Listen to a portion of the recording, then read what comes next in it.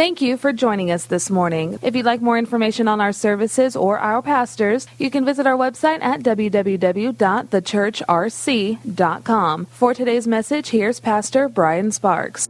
If you have a Bible, turn to Romans 5. This is our theme verse for this, I Deserve It. And for those of you that don't know, this is a series on grace because you deserved death, but Christ brought you life. Amen? You deserved rejection, but He gave you acceptance. Come on, somebody. This is good news. I love preaching the good news. People, a lot of times people want to shy away from the message of grace. I don't know how you preach the gospel without grace because it is founded because I was dead in my sin and Christ died for me so that He could bring me to life. Amen. He didn't come to make bad people good. He came to bring dead people to life. Amen. So Romans 5:17 through 21. If you got it, say amen. If you don't, say hold up. All right, we're good. Everybody's on the same page. It says this: For if by one man's offense death reigned through the one, much more those who receive abundance of grace and of the gift of righteousness will reign in life through the one, Jesus Christ. Amen. Therefore, as through one man's offense judgment came to all men, resulting in condemnation, even so through one man's righteous act the free gift came to all men, resulting in justification of life. For as by one man's disobedience many were made sinners, so also by one man's obedience many will be made righteous. Moreover, the law entered that offense might abound, but where sin abounded, grace abounded much more. Come on, that right there by itself is good news. Grace, where your sin, where your mistakes, where you failed, grace abounded much more. So that as sin reigned in death, even so grace might reign through righteousness to eternal life through Jesus Christ our Lord. Amen. If you're taking notes today, which I hope you are, I would love for you to title this message, Don't Let Your Issue Become Your Identity. Don't let your issue become your identity. Amen. Lord, I thank you for the Word of God. I thank you that it's sharper than any two-edged sword. Thank you that every ear in here is open and receptive to hear your word. Lord, they didn't come to hear a word from man, but they've come to hear a word from you. And so, Lord, I pray that you would speak to the hearts of your people. Lord, I thank you for what you're going to do. Lord, that everybody in this place will leave more in love with you. In Jesus' name. And everybody said, amen. Amen. Don't let your issue become your identity. I was watching a show on the History Channel. I know TV pastors aren't supposed to watch TV. We only watch TBN. And I only listen to the Third Day and Christian music too. This is not true. We are allowed to partake in a little bit of worldly activity, and that's watching the History Channel. It's the only other show that pastors are allowed to watch because they're learning while they're watching. So I was watching the History Channel, and I'm always kind of fascinated by it because I feel like it's not quite such a waste of time. Does anybody else kind of justify them? You know, when you sit around and you watch like a sitcom, you've kind of wasted your life. There's not really a whole lot that you've gained from it. At least watching the History Channel, I've gained some kind of knowledge. And on this particular show I was watching, there was these scientists that had come on, and they were talking about years and years ago in 1908, and I think it's called Tunguska, Siberia, there was a massive explosion where a meteor or a comet entered Earth's atmosphere and exploded 100 miles above the Earth itself. It never actually impacted, it exploded. But when it ever it came in, they couldn't figure out if it was a meteor or if it was a comet. They were kind of baffled by it. I don't know the difference personally, but they were really intrigued by this. And it caused such a massive explosion that it actually did this. It did 830 square miles. There was damage to 830 square miles of forest. It knocked down 80 million trees. Come on, somebody. Ain't you glad that didn't happen over your neighborhood? And this is going on, and so they were trying to figure out, of course, this was in 1908, and transportation was a lot harder to get there, but they were curious. It actually could be, they said that the noise of the explosion was heard 1,000 miles away. They heard the explosion. And so they decided that they were going to go in and find out what had happened and what had actually caused the devastation. And so they got back there. They started hiking in. And they said when they got to the area where they knew that there was some devastation and things, they say the truth is that most of the time you could not tell that anything had occurred at all. Because on the outside, the trees looked normal. On the outside, the trees looked like everything was fine, and they knew that they were in the radius of this damage and where this thing had happened. And so, but they said this, they said, but when you cut into the inside of the tree and we get to the core of the tree, we can see the issue that happened. We can see everything that's gone on in his life. We can tell you when there's been droughts and when it's had hard times and everything. And I walked away from that show, and I never really understood it until then, how much trees and people are a lot alike. Because the truth is that we get really good at putting up false fronts. We get really good at everything. We make the appearance of everything looks normal and everything looks good. And come on, you wake up in the morning and you comb your hair and you brush your teeth, I hope. And you walk out the door and you put a smile on your face. And whenever somebody comes up to you and asks you, how are you doing? Everybody's response in Texas is, I'm good. Never mind the fact your car's broke down. Your marriage is going through a lot of trouble. Never mind the fact that your kids are being rebellious and not listening to you. Never mind the fact that you're having a hard time paying your bills. And what happens is a lot of times at the core of who we are, we let our issues in, and we try to bottle them up, and we keep them hidden on the inside. While externally we look like everything is good, internally things are going amiss. Everything is going wrong. And I think what happens is that we begin to identify ourselves by the issues in our life. We begin to identify who we are by the things that we've done, by the mistakes that we made. Come on, somebody. You got to understand something, that we let our issues become our identity. And I'm here to tell you right now that Christ has never intended for your issue to be your identity. He's intended for him to be your identity and you to find life in him. Amen. But a lot of times when we close the door and we lay down at night and we have these issues and we have these struggles and we have these private sins, we have things that you don't want anybody else to know about. Now, I know y'all, I'm preaching to somebody else. There's nobody else here that ever has had any problems or any issues or any difficulties. But there's some people I've heard that actually have struggles, that actually have sin before they got, even after they got saved, they've actually had a sin or two. And I think that there's some people in this place that you've let the issue in, and it's become your identity. And when I say that, I mean this. You think, I've always struggled with that, so I'll always struggle with that. Meaning my dad he's always, done this, and my granddad did this, and my I've had my cousins and my uncles do this, and hey, Brian, I can't help it. I like the ladies. Or, Brian, I can't help it. It's just easier to tell lies. And what happens is at the core of who we are, it begins to change who we are. And this issue that we've dealt with for a long time has become our identity. And we begin to find ourselves lost in the issue. And our identity is being found in the issue. And I want to tell you something this morning, that Christ has come to set you free. And he who the Son sets free is free indeed. I'm here to tell you right now that your issue does not have to be your identity. You can be set free. Can I hear an amen?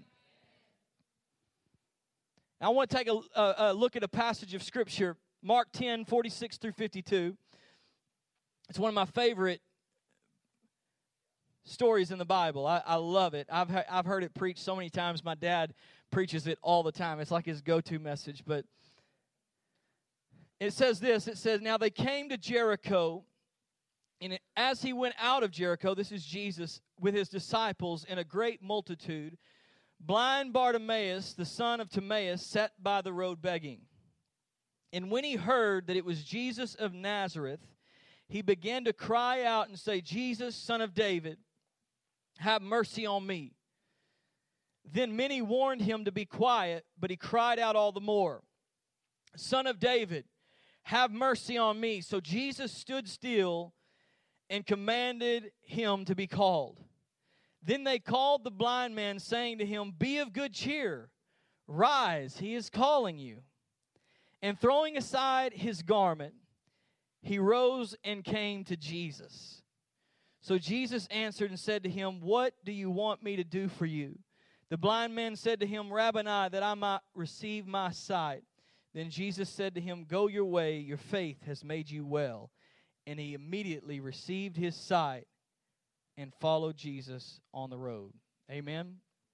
The truth is that we don't know much about blind Bartimaeus going into this story. This is the first time we really see anything of him. We don't know anything, but we know that we don't know if he was born blind. We don't know if he became blind. We just know that he has an issue. See, in those days, really, when you had some kind of infirmity or you had something wrong, it was an issue. You weren't allowed in normal society. You weren't allowed to do normal things. You were honestly an outcast. And what would happen is that they would go in and they would just label you, and you got a license to beg. And here he is. He's sitting on the side of the road. We don't know how he got in this position. We don't know what happened to him, but we know that he has an issue, and that is that he is blind.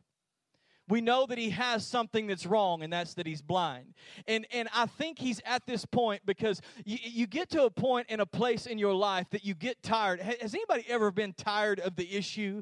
Has anybody ever been tired of what you've gone through? Has anybody ever getting tired of the same old, same old, same old? You do this thing and you hate, come on, somebody. You do this thing and you hate the sin so much. You hate the mistake. You kick yourself over and over and over and over again. And you're tired of the issue. And I love this because blind Bartimaeus is sick and tired of the issue. But let me tell you something. Between the solution,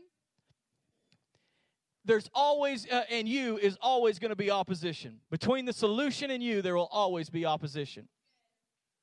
And so Bartimaeus is sitting on the side, and he hears a story. And there was stories that were going around about Jesus healing lame people. There were stories going around about Jesus healing, raising the dead. All of these stories, and Bartimaeus is in the side of the road, and he's in the middle of his issue. He's got this problem for so many years that he's tired of it. And finally, he hears that Jesus is coming. And he thinks for a moment, maybe today I can be free from the issue that I've had for this long. Maybe today I can get rid of this thing. Maybe today I can be set free. And I don't know where you are, but I'm telling you right now, you came into this place and you didn't know, maybe I'm going to be stuck in this forever. But I'm here to tell you that today you can be free. Today Jesus can come into your heart and he can set you free forevermore. Can I hear an amen?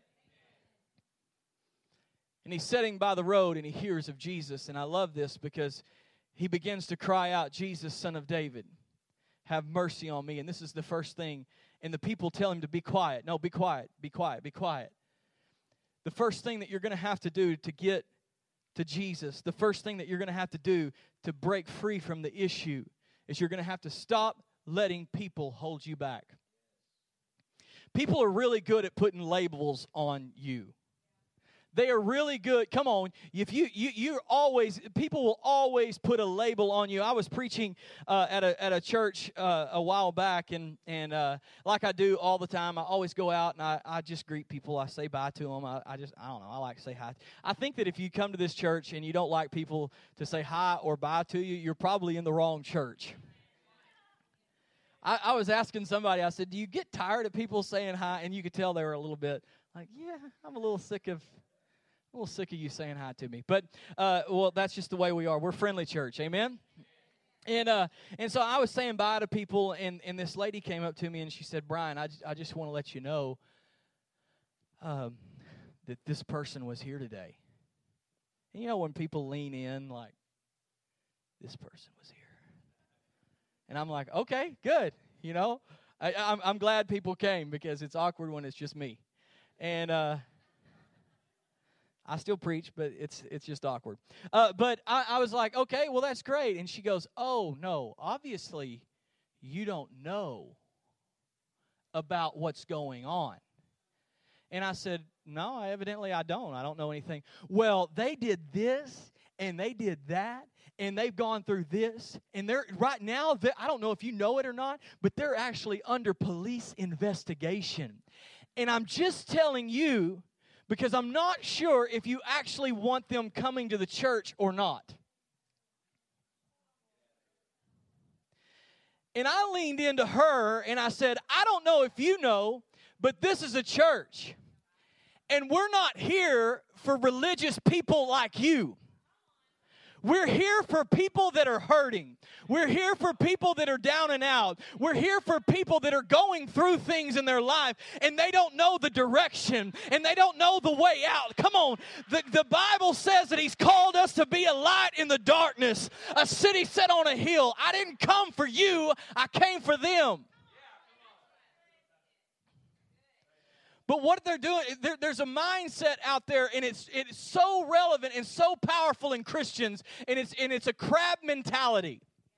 And what happens is you can put a massive amount of crabs in a big barrel.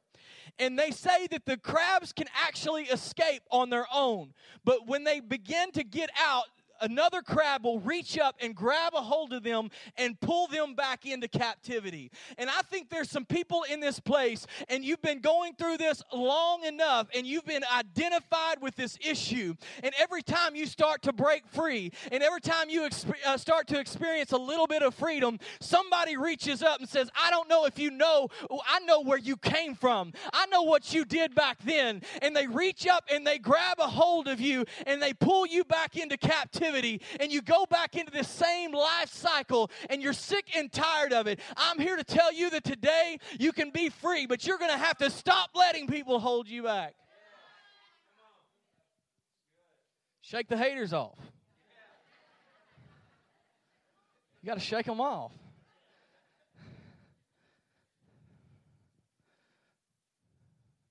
You got to break yourself free. Stop letting people tell you. Man, I have people come up to me all the time, and they're trying to tell me, well, you don't understand. You know that you need to tell people not to wear a hat. No? Jesus didn't let adultery keep a woman from coming in. Why would I let a hat?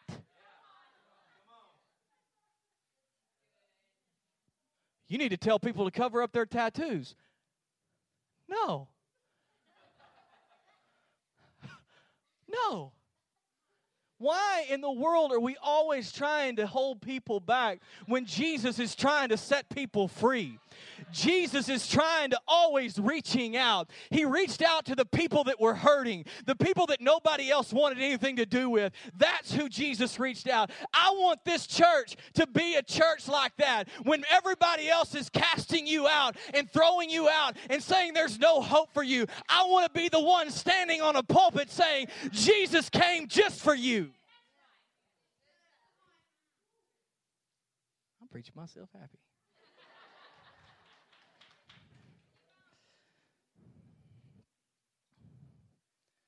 Come for the hurting. You just got to break free. Break free from what people are telling you. Break free from what they're saying, that you can't get free from this. The second thing I want you to see in this passage of Scripture, and this is something that you must do, is you must step away from the thing that once identified you. Step away.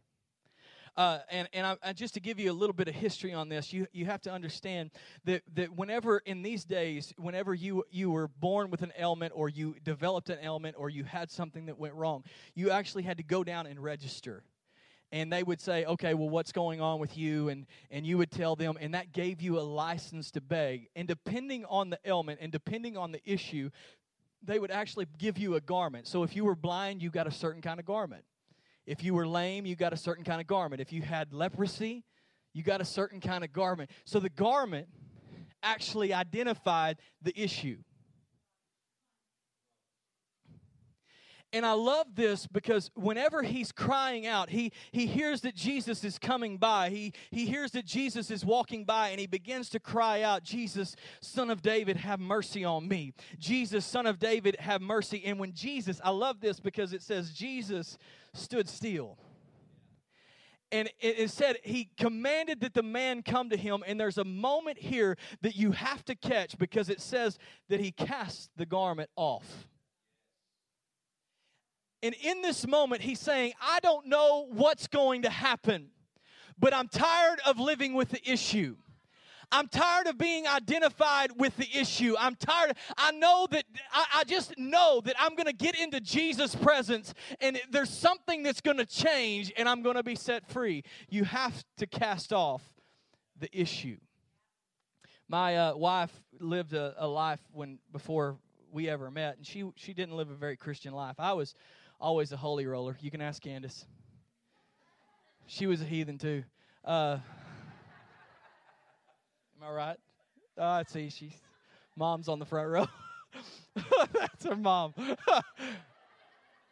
She's like, amen, brother. I had to raise her.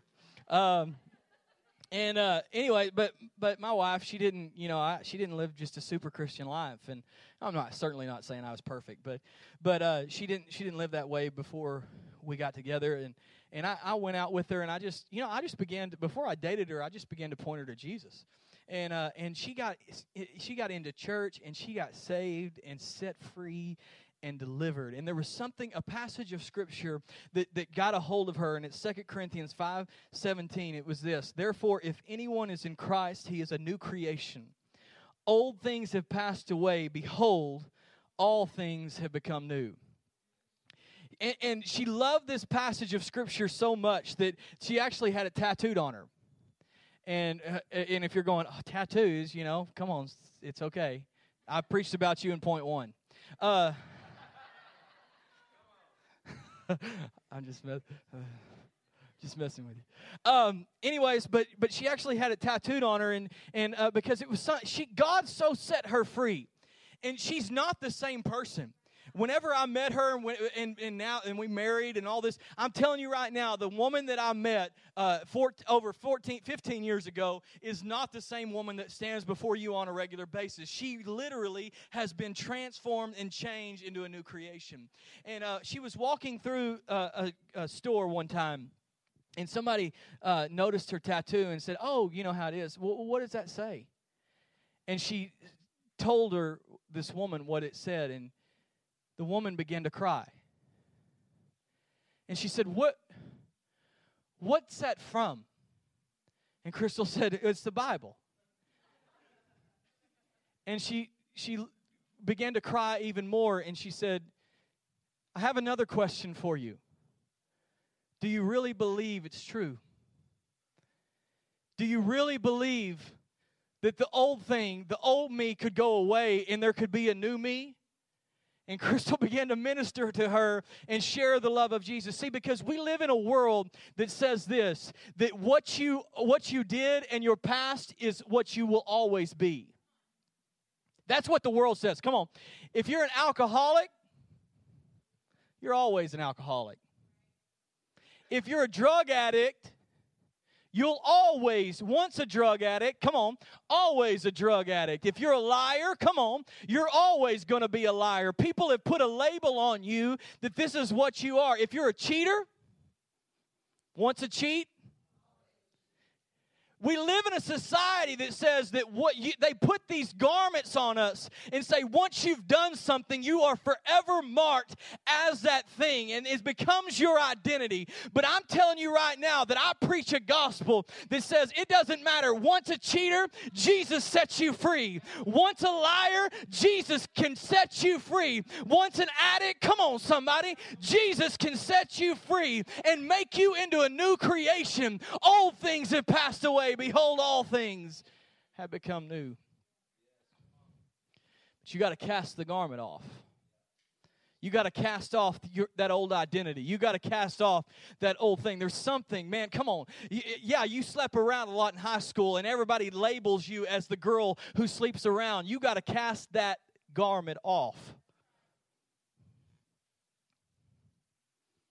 Jesus can set you free. The last thing I want you to see, and this is super easy, it's simply this. Bring your issue, no matter what it is, to Jesus. That's it. I think a lot of us are really afraid that if Jesus, Lord, if you, come on, I can't tell you how many times I've heard people say, if I walked into a church, God would strike the place down. Because we're so afraid and we so think that if Jesus sees who we are at our core, if our issue is exposed, and He sees who we really are, because in our mind, it's that thing. We deserve rejection. But I want you to understand something. That at your core, He loves you. Every mistake you've made, He still loves you. Even though you deserve rejection, He gives you acceptance. Even though you don't deserve it, He extends grace. Even though you can't even wrap your mind around it, while you were still messing up, while you were still making the mistakes, He loved you enough to die for you. That's the gospel. Religion says do. Jesus says done.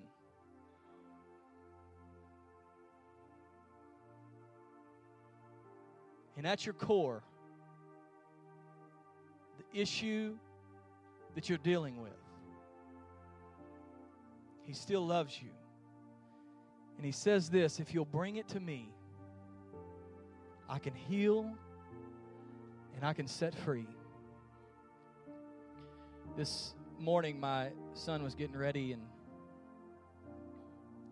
I told him, we get up early to bring everything in and hauling trailers. And so I told him, I said, son, you need to go get dressed. You need to get ready. Okay, Dad. So he goes back to his room, and he's back there for a while, and I'm drinking coffee, and it's like, finally, it's getting closer, and I go back there, and he's in his closet, and I said, son, are you getting dressed? Yes, sir. Yes, sir, I'm getting dressed. I was like, okay, we got to leave in like 10 minutes. And I go back, and it was like a couple minutes before we got to leave, and I said, son, you ready to go yet? And he's like, no, not yet, Dad. And he comes out, and he's been working on undoing a knot in his shoe. And he's like, Dad, I'll just put it on later. And I said, give it to me. And in a moment, I had fixed the thing that he had been dealing with for a long time, all morning. In a moment, I fixed the issue that he thought was impossible. In a moment, I fixed the thing that he thought that he was just going to have to accept and go through the rest of the morning with. And I want you to understand something, that Jesus can fix the issue that you're struggling with in a moment. In a moment, you can bring it to Jesus. And I love this, because whenever he cast off the garment and he came to Jesus, he was still blind. And Jesus says this, what do you want me to do for you? Jesus, hello. Can you not tell that I'm blind? And I love this, because Jesus never sees your issue. That's how good grace is. That's how good grace is. Because he came with the issue, and Jesus says, what do you want me to do for you? Because he doesn't see your issue. He always sees your potential. See, according to Jesus, it was already done. According to Jesus, he had already been set free. According to Jesus, he was already healed. And I want you to understand something. The thing that you've been struggling, God, I'm trying to get this knot undone. I've messed it up. I can't bring it to Jesus. And I want to tell you something. In a moment,